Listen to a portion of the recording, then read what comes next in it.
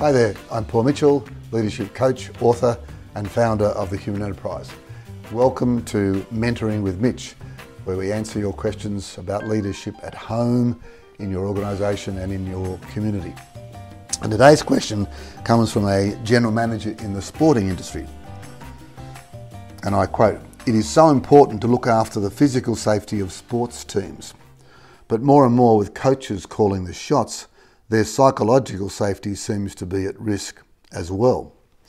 Apart from being respectful and developing trust, how do you create safe places for athletes to push back on coaches' decisions at times?" Great question. I'm no expert in sports teams, but I think the same principles would apply to a sports team as they do to a family team, as they do to a business team.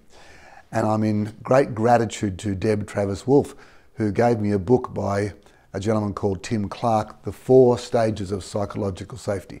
To me, it's probably the best summary and the most practical summary of what you can do regarding psychological safety in the workplace and, as I said, at home or in sports teams. So Clark talks about 4 different levels, and it's almost like we've got to have this level in place before we can go to the next level. A bit like the great race, you've got to get to that station before you can get to the next station.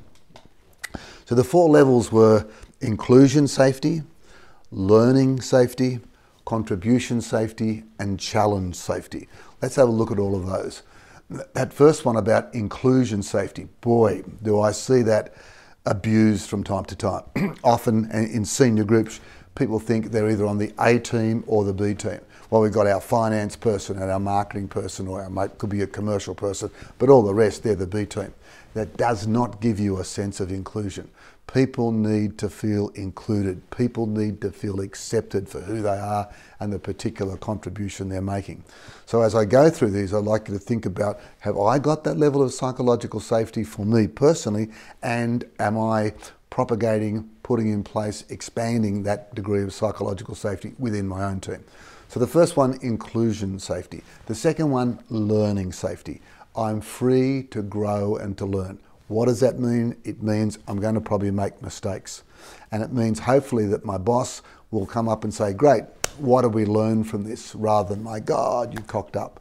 I always remember a story about an IT professional many, many years ago who made this giant stuff up, a $20 million stuff up. Went to his boss, who happened to be an American boss, and put his resignation in. And he said, look, I want to resign. I respect you so much. I do not want you to fire me because I've just done this major stuff up and I know it's going to cost our company $20 million.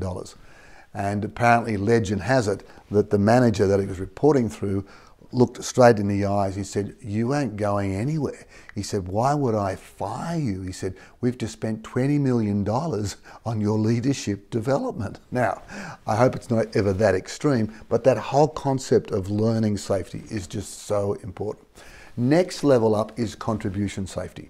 You are safe to bring your competence and your talents to work. You know that they'll be recognised. In a team, your wisdom will be tapped into. Your ideas and knowledge will be acknowledged. So you feel, hey, it's great to belong here. I know I'm making a contribution and it feels good. And the final level of safety, and this is where you get the breakthroughs, this is where you get up to the next level, this is when people feel really, really safe, is challenger safety. It's safe to challenge people. It's safe particularly to challenge the boss. Pushback is okay. Sure, there's a way of doing it. It has to be respectful and done with dignity and done with care. But you know what? It's okay to push back. That's when you get breakthroughs. That's when you get innovation. So there we have it, almost a level or a hierarchy of safeties. The first one, inclusion safety.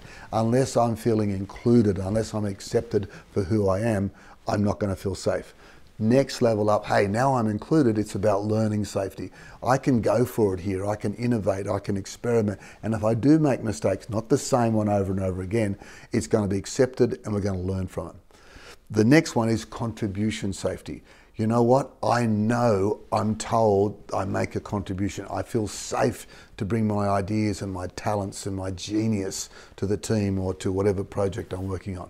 And the final level of safety, of course, is challenger safety. It's safe to push back. It's safe to say no. It's safe to offer or to proffer a different opinion.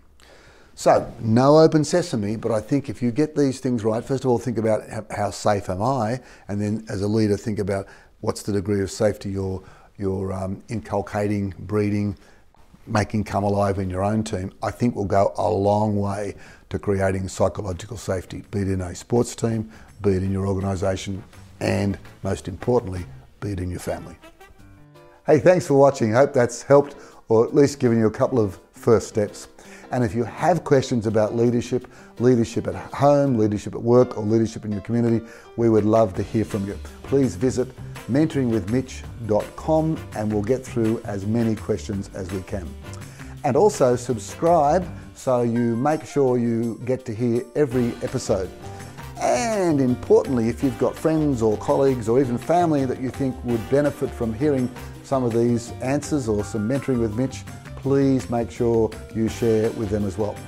Until next time, find the passion, develop the skills, make the numbers, and make a difference.